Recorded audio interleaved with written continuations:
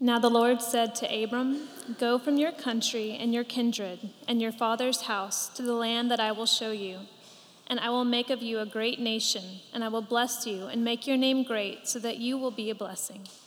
I will bless those who bless you, and him who dishonors you I will curse. And in you all the families of the earth shall be blessed." So Abram went, as the Lord had told him, and Lot went with him. Abram was 75 years old when he departed from Haran. And Abram took Sarai his wife, and Lot his brother's son, and all their possessions that they had gathered, and the people that they had acquired in Haran, and they set out to go to the land of Canaan. When they came to the land of Canaan, Abram passed through the land to the place at Shechem, to the oak of Moreh. At the time, the Canaanites were in the land. Then the Lord appeared to Abram and said, "To your offspring I will give this land." So he built there an altar to the Lord who had appeared to him. From there he moved to the hill country on the east of Bethel and pitched his tent, with Bethel on the west and Ai on the east. And there he built an altar to the Lord and called upon the name of the Lord. And Abram journeyed on, still going toward the Negeb. This is the word of the Lord. Thank you, Catherine. We're entering our third mini-series in the book of Genesis. We kind of broke down the book of Genesis into 5 different series. And so this is the third one as we start tracing this life of this guy named Abram here. And it's going to change his name. God's going to change his name to Abraham. And as we do that, I want you to know, like, this passage that we're looking at today, this Genesis 12, 1 through 9, it's kind of the turning point in the book of Genesis, but really in the whole Bible.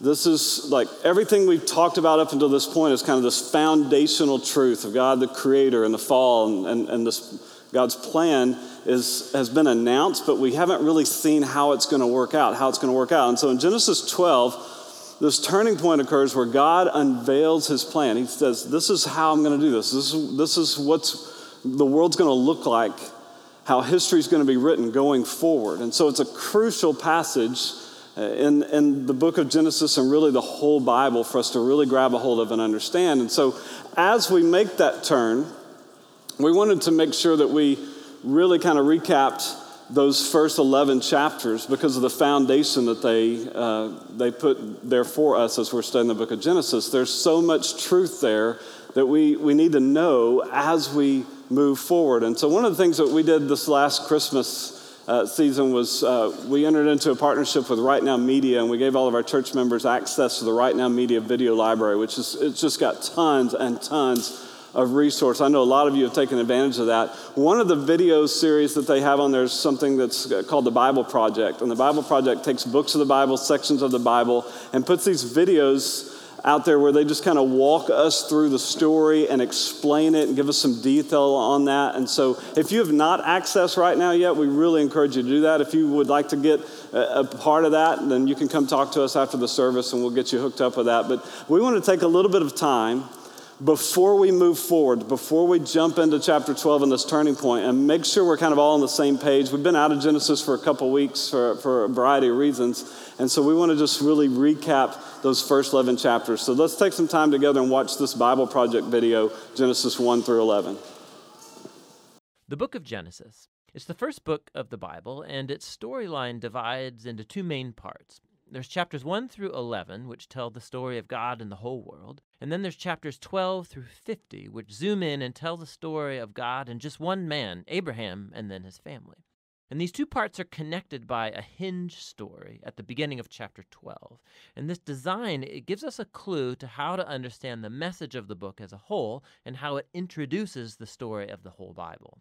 So the book begins with God taking the disorder and the darkness described in the second sentence of the Bible, and God brings out of it order and beauty and goodness. He makes a world where life can flourish. And God makes these creatures called humans, or Adam in Hebrew. He makes them in his image, which has to do with their role and purpose in God's world. So the humans are made to be reflections of God's character out into the world, and they're appointed as God's representatives to rule his world on his behalf, which in context means to harness all of its potential, to care for it, and make it a place where even more life can flourish. God blesses the humans. It's a key word in this book. And he gives them a garden. It's like a place from which they begin starting to build this new world. Now, the key is that the humans have a choice about how they're going to go about building this world. And that's represented by the tree of the knowledge of good and evil.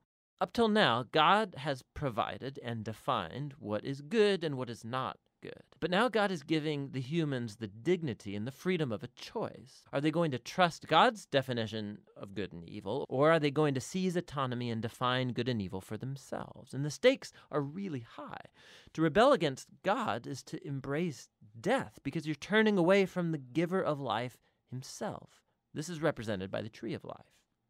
And so in chapter 3, a mysterious figure, a snake, enters into the story. The snake's given no introduction other than it's a creature that God made. And it becomes clear that it's a creature in rebellion against God, and it wants to lead the humans into rebellion and their death. The snake tells a different story about the tree and the choice. It says that seizing the knowledge of good and evil are not going to bring death, that it's actually the way to life and becoming like God themselves. Now, the irony of this is tragic because we know the humans, they're already like God. They were made to reflect God's image. But instead of trusting God, the humans seize autonomy, they take the knowledge of good and evil for themselves, and in an instant, the whole story spirals out of control. The first casualty is human relationships. The man and the woman, they suddenly realize how vulnerable they are. Now, they can't even trust each other. And so they make clothes and they hide their bodies from one another. The second casualty is that intimacy between God and the humans is lost. So they go and run and hide from God, and then when God finds them, they start this game of blame shifting about who rebelled first. Now, right here, the story stops, and there's a series of short poems where God declares to the snake and then to the humans the tragic consequences of their actions. God first tells the snake that despite its apparent victory, it is destined for defeat, to eat dust. God promises that one day a seed or a descendant will come from the woman who's going to deliver a lethal strike to the snake's head, which sounds like great news, but this victory is going to come with a cost because the snake too will deliver a lethal strike to the descendant's heel as it's being crushed. It's a very mysterious promise of this wounded victor. But in the flow of the story so far, you see this is an act of God's grace. The humans, they've just rebelled, and what does God do? He promises to rescue them. But this doesn't erase the consequences of the humans' decision. So God informs them that now every aspect of their life together, at home and out in the field, it's going to be fraught with grief and pain because of the rebellion, all leading to their death. From here, the story then spirals downward. Chapters 3 through 11, they trace the widening ripple effect of the rebellion and of human relationships fracturing at every level. So there's a story about two brothers, Cain and Abel. Cain's so jealous of his brother that he wants to murder him. And God warns him not to give in to the temptation, but he does anyway. He murders him in the field. So Cain then goes on to build a city where violence and oppression reign. And this is all epitomized in the story of Lamech. He's the first man in the Bible to have more than one wife. He's accumulating them like property. And then he goes on to sing a short song about how he's more violent and vengeful than Cain ever was. After this, we get an odd story about the sons of God, which could refer to evil angelic beings, or it could refer to ancient kings who claimed that they descended from the gods. And like Lamech, they acquire as many wives as they wanted, and they produce the Nephilim, these great warriors of old. Whichever view is right, the point is that humans are building kingdoms that fill God's world with violence and even more corruption. In response, we're told that God is broken with grief. Humanity is ruining his good world, and they're ruining each other. And so out of a passion to protect the goodness of his world, he washes it clean of humanity's evil with a great flood. But he protects one blameless human, Noah, and his family, and he commissions him as a new Adam. He repeats the divine blessing and commissions him to go out into the world. And so our hopes are really high, but then Noah fails too, and also in a garden. He goes and he plants a vineyard, and he gets drunk out of his mind. And then one of his sons, Ham, does something shameful to his father in the tent. And so here we have our new Adam, naked and ashamed, just like the first, and the downward spiral begins again. It all leads to the foundation of the city of Babylon. The people of ancient Mesopotamia, they come together around this new technology they have, the brick. And they can make cities and towers bigger and faster than anybody's ever done before. And they want to build a new kind of tower that will reach up to the gods, and they will make a great name for themselves. It's an image of human rebellion and arrogance. It's the garden rebellion now writ large. And so God humbles their pride and scatters them. Now, this is a diverse group of stories, but you can see they're all exploring the same basic point. God keeps giving humans the chance to do the right thing with his world, and humans keep ruining it. These stories are making a claim that we live in a good world that we have turned bad, that we've all chosen to define good and evil for ourselves, and so we all contribute to this world of broken relationships, leading to conflict and violence and ultimately death. But there's hope. God promised that one day a descendant would come, the wounded victor who will defeat evil at its source. And so despite humanity's evil, God is determined to bless and rescue his world. And so the big question, of course, is what is God going to do? And the next story, The Hinge, offers the answer. But for now, that's what Genesis 1 through 11 is all about. I hope you enjoyed that. Such great foundation. I hope that was helpful to you. I hope you'll check out those resources. It took me forever to draw all that. So hope you really enjoyed it. I'm kidding, of course. So we're kind of left waiting, just like in the video, we're left waiting to find out what is God's plan. How's he going to redeem all this? How's he going to fix all this? Like in 11 chapters, we've completely messed this whole thing up. And so in Genesis chapter 12, God reveals his plan. We get to see the beginning of that. This passage is so crucial, 1 through 9, that we're going to take it in 2 weeks. We're going to really dive into this so that we can really understand where we're going from here. And this week we're going to look at basically what God is going to do. We're going to look at God's plan. And then next week we'll look at verses 4 through 9 as we talk about Abram's response, or Abraham's faith as he obeyed God and trusted God. And so we're going to dive into this, really the first 3 verses of Genesis chapter 12 in order to make that very clear, help us understand. Here's what God's doing. Based on everything that's happened and all the mess we've made of the world, here's his plan. Here's how it's going to unfold from here on out. And as we learn about God's plan for Abram and his family, we'll learn about God's plan for us and our family as well. Now, before we really answer the question, before we go deep into the answer of here's what God's plan is specifically, I don't want to rush past God's choosing of Abraham, his calling of Abram. And I think it's really interesting that what we see in this passage is that God's plan is that he's going to begin to focus his attention on this one family.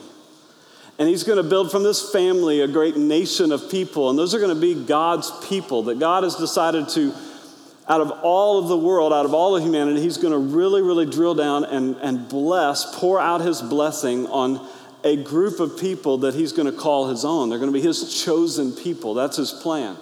And so as God looks at the world to decide who should I start this plan? Where should I start this plan? He starts with Abram. And I just want you to just stop and think about how that would not be your choice if you were making the choice at the time. Abram's such an unlikely choice for this role. That he's 75 years old. You heard Catherine read that a while ago. He's 75 years old. His wife, Sarah, is what we know her as, Sarai. She's never had children. She's unable to have children. They're past the childbearing years. And then she's also barren.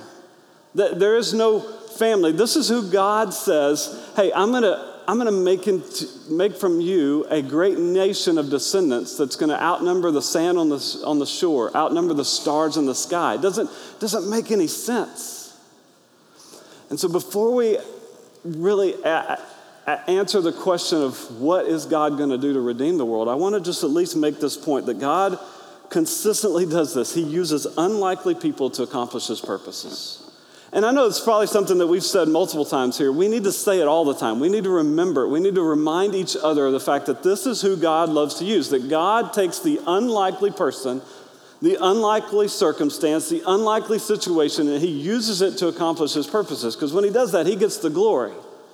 And God is about spreading his glory and his fame across the earth, and so he uses us when we're unlikely. He uses unlikely people. Maybe nobody at the time more unlikely than Abram. Add to the fact that they're past the childbearing years and they've never been able to have children. Add to that fact that he's not necessarily a spiritual giant.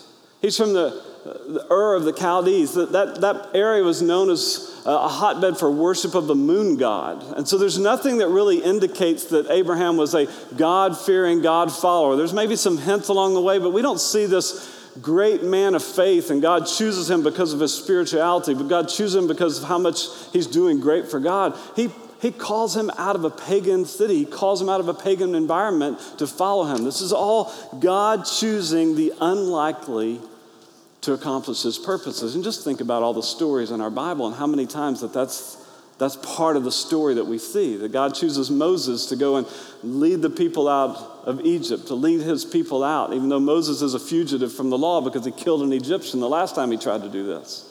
God chooses Moses to go speak before Pharaoh, even though Moses says he doesn't have a way with words. He's not good in speech. Like, God uses the unlikely always. I mean, it's one of his MOs. To accomplish his purposes, he picks unlikely people, and then he works through them to demonstrate his power. He chooses David to be the next king, even though David is the most unlikely person in his family to be the king. He's the youngest son of Jesse. He's out tending the sheep while everybody else is being evaluated. Everybody else may look like they could be a king. David's just a little shepherd boy. God doesn't look at outward appearances, he looks at the heart, and he knew that David's heart was after him, and so he chooses David, even though on the surface it looks very unlikely. The disciples that Jesus chose to follow him, so unlikely. You remember they were fishermen. They were first century rednecks. In Acts it says that they were ordinary, unschooled men. In the Greek, I went and looked up the Greek, and it's translated ye right there. That's how it's translated. That's what they were. Like they're just normal guys. They don't have training, they don't have schooling, they don't have education that would make them the likely candidates for that. God chooses the unlikely. God chooses a guy named Paul his mission is to stop Christianity, to kill it. And on the way, he's okay with killing Christians. And God interrupts his journey to Damascus, rescues him, saves him, brings him into the family of God, and then takes the self-proclaimed Hebrew of Hebrews, the Pharisee, the guy who understands the Jewish culture as much as anybody would understand the Jewish culture, and says, yeah, I got a plan for you to go to the Gentiles. It's so unlikely. This is who God uses. Unlikely people to accomplish his purposes. And that's the beauty of the church, that all of us are in that category. Sometimes we don't want to admit it, and that's when we are actually walking into a dangerous place, that every single one of us is unlikely, and God, his plan is to use every single one of us to accomplish his purposes in the church, through the church. And so you don't come and sit and just soak it up. You come to serve. You come to contribute. You come with this belief and this trust that here's what God does. All throughout my scripture, I see it. God uses people just like you and people like me to accomplish his purposes in a way that only he could accomplish, and he gets the glory, and we get the joy of being in on what he's doing. God uses unlikely people to accomplish his purposes. Warren Wiersbe said it this way about this passage. He said, we're not saved by making promises to God. We're saved by believing God's promises to us. It was God who graciously gave his covenant to Abraham, and he responded with faith and obedience. How you respond to God's promises determines what God will do in your life. Do you believe God is big enough to use you to accomplish his purposes? You may sit there and go, no. God wouldn't choose me. God doesn't have that plan for me. Like he doesn't. You don't even know, what I've done. You don't know how far away from God I've been. You don't know how many times I've messed up. No, these are the people in our Bible that God loves to use for his purposes. How God uses your life, how you contribute to his kingdom, the significance of your life is really determined by how you respond to his promise. With faith and obedience, God uses unlikely people, and I'm going to step into a role. I'm going to serve. I'm going to minister. I'm going to go to camp. I'm going to do a mission trip. I'm going to do this. I'm going to serve in my community. I'm going to get involved because God uses unlikely people to accomplish his purposes. And I just think that's a great reminder for us. I didn't want to rush past it, but let's go ahead and answer the question. What is God's plan? From this point forward, the rest of history, what is God's plan going to look like?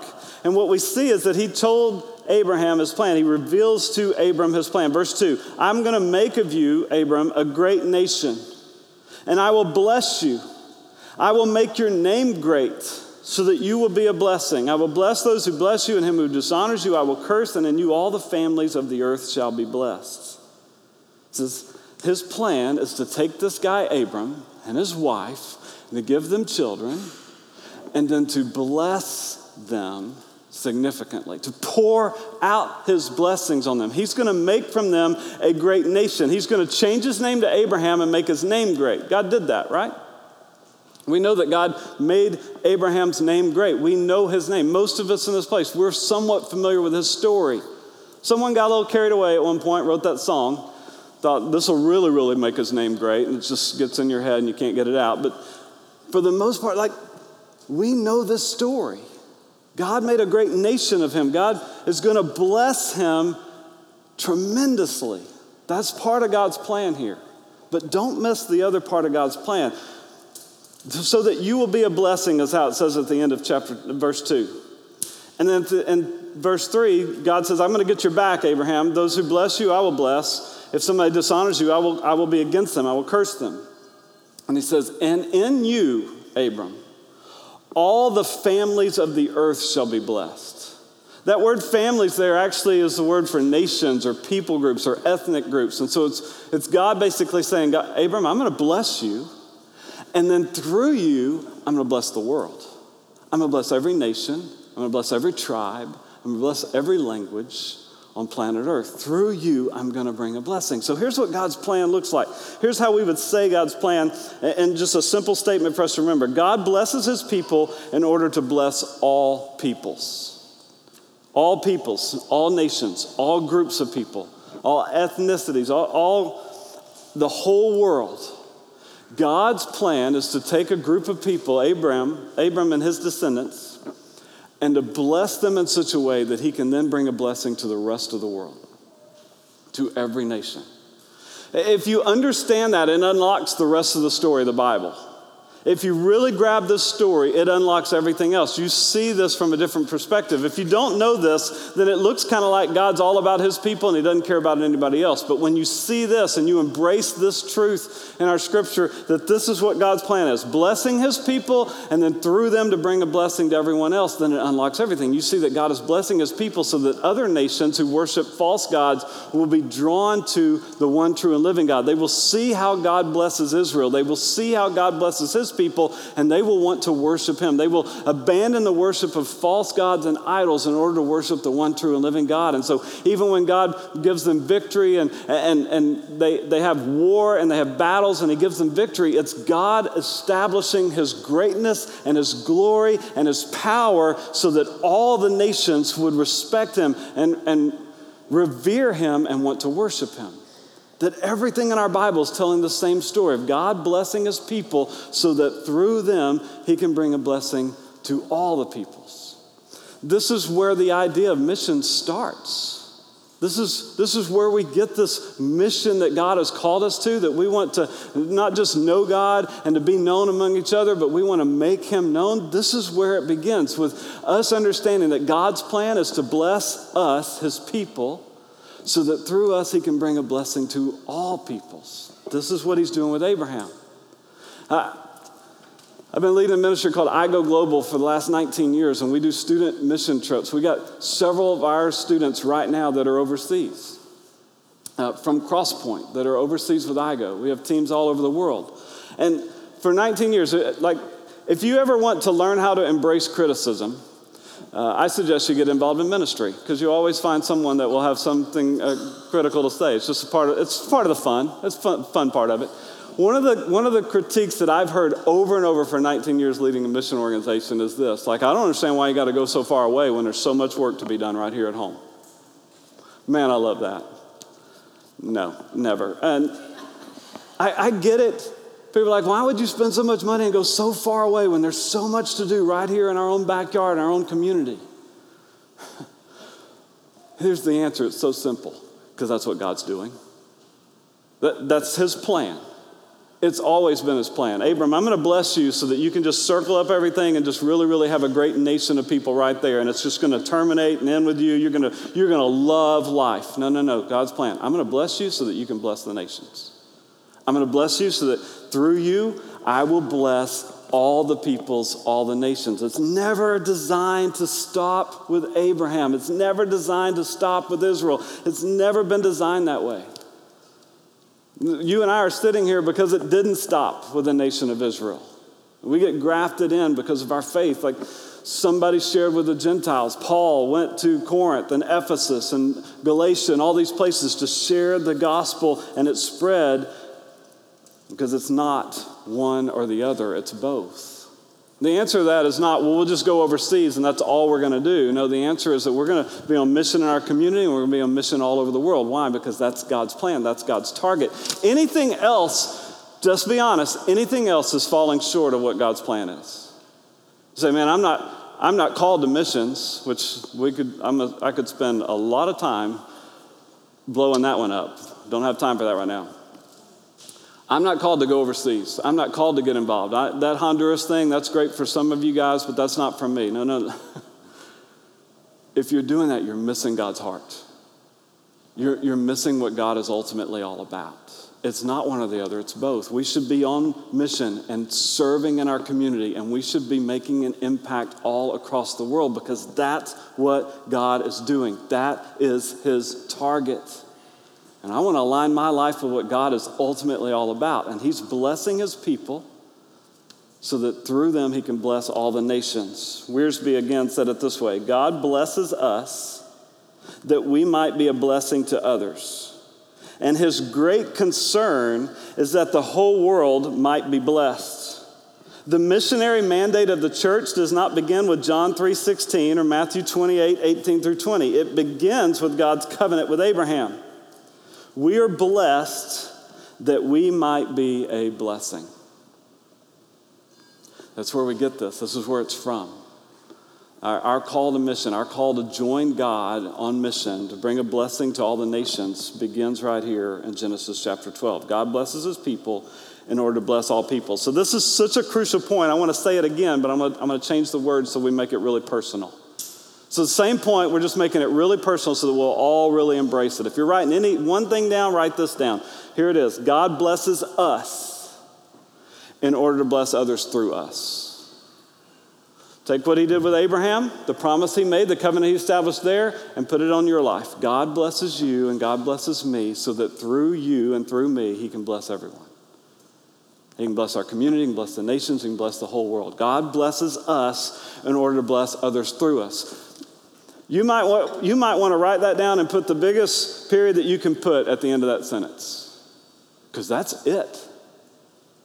Don't get confused here. God has blessed you and me, and every single one of us. We could stop and do a pretty long service counting our blessings, name them one by one. We are abundantly blessed, and he's blessed you so that through you he can bless others. Period. You get to enjoy the blessing, but it's not supposed to stop there. We get to really, really embrace the fact that God has blessed us in so many ways and be grateful and thankful and worship him in response to it, but it's not designed to stop with us. We are a conduit of God's blessing. We're not a cul-de-sac. And God has blessed us so that through us he can bless others. He can bless all the nations. And we got to remind ourselves of this truth. Because it's so easy in our culture to just start resting in God's blessings and to sit and just enjoy it. And we're thankful. I don't even think we're ungrateful, but we shift to a little place of almost being entitled, like we feel like we deserve it or something. And we forget the mission that God has called us. We forget the ultimate reason, the purpose behind it is that he wants to bless us so that blessing will travel through us to the people around us that live around us, that we go to school with, that we go to the market with, that whatever we do, that people on the other side of the planet that have never heard the gospel, that God wants to bless us so that we can take that blessing to others. And it's so easy for us to forget that. It's just easy for us, for whatever reason, and I'm right in the middle of this group, to get really self-centered about the blessing of God and to think it's about me and to think it's for me only and forget what God is ultimately doing. You guys familiar with Psalm 46:10? I want to put an image on the screen of Psalm 46:10. You may have seen an image like this. Maybe you've seen a sign. Maybe you've seen something. Isn't it a great psalm? Psalm 46:10, be still and know that I'm God. Don't you love the picture and the setting, the lake, the mountain, the hill, whatever that is, the clouds, just the sun. Everything just kind of comes together, and it speaks to me this truth. If I can just be still. The words be still there means kind of cease striving. Don't be anxious. Don't worry. Don't stress out. Be still because he's God. He's in control. Do you like that psalm? Isn't that comforting to you? Now, I'm going to ask you a question now, and I want you to remember where you're sitting in a worship service. So I need you to be honest. How many of you know that that's not the whole verse? Raise your hand. Raise them high. Be proud. I go, people, you better be raising your hand. That's a third of the verse. Here's the whole verse. I want you to see on the screen. Psalm 46:10. Be still and know that I'm God. I will be exalted among the nations. I will be exalted in the earth. That's the whole verse. I don't think I've ever seen a sign or a poster or a t-shirt that had the whole verse on it. Why do we only put the first part of the verse on there? Why do we put that part? Because that part speaks to us. That part talks about how God has blessed us. And the other part, it doesn't speak to us as much, does it? That other part's about, God being exalted in all the nations in the earth. Well, that's cool and all, but I really want to just be still for a second. I need a still, quiet moment in my house every now and then. Yeah. Why can you be still? Why do you not have to worry? Because God's got a plan to bless all the nations, to be exalted in all the earth, and it's right on schedule and it's right on time. And you can be still and don't have to worry about God's plan, but you also get this opportunity to be involved in it. And sometimes we gravitate to just parts of Scripture because it speaks to us and comforts us, and it's a sign that maybe we're forgetting what God is ultimately all about. It's a sign that maybe we've ignored the fact that God blesses us not to end it with us, but to have that blessing go through us to the people around us and people that have never heard. Be still and know that I'm God. God's going to be exalted among the nations. God's going to be exalted in all the earth. And we're right in the middle of this plan. He's going to bless us. It's awesome. And then through us, he's going to bring a blessing to everyone. So, there's hundreds, if not thousands, of ways that could play out. I mean, we could talk about finances, we could talk about time, we could talk about talents, we could talk about gifts, we could talk about all the different ways that you're blessed and how God could use that blessing to bring a blessing to others. But I want to talk about the ultimate way that the Bible shows us this picture of what God's plan continuing to play out for all of history. And it's basically very, very easy to see that the ultimate blessing that God has blessed us with, that we're designed to share with the world, the ultimate blessing is the gospel.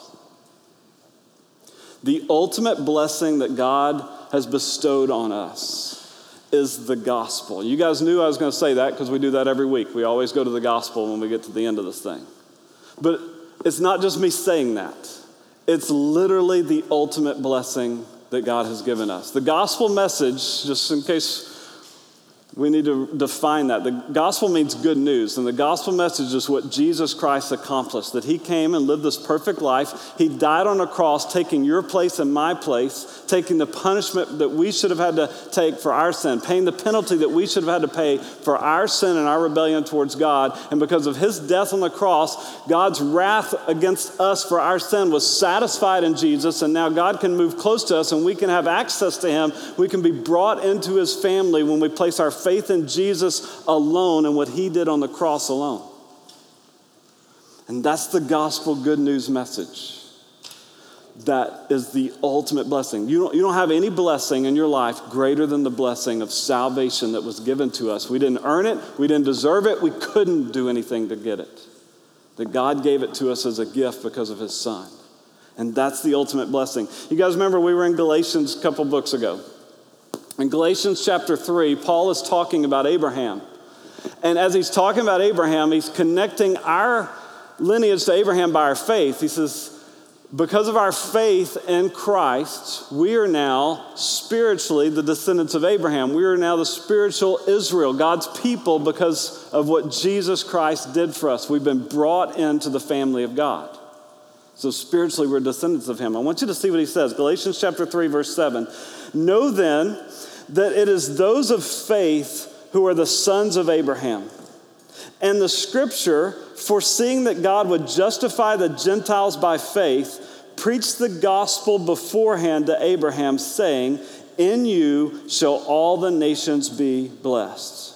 So then, those who are of faith are blessed along with Abraham, the man of faith. Did you see it? Did you catch it?